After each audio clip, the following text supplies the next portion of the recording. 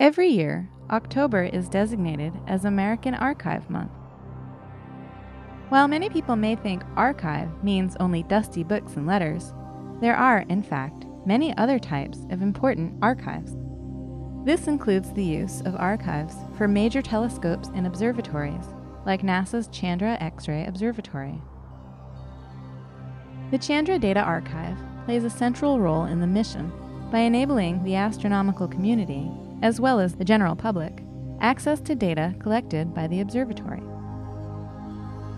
The primary role of the CDA is to store and distribute data, which the CDA does with the help of powerful search engines.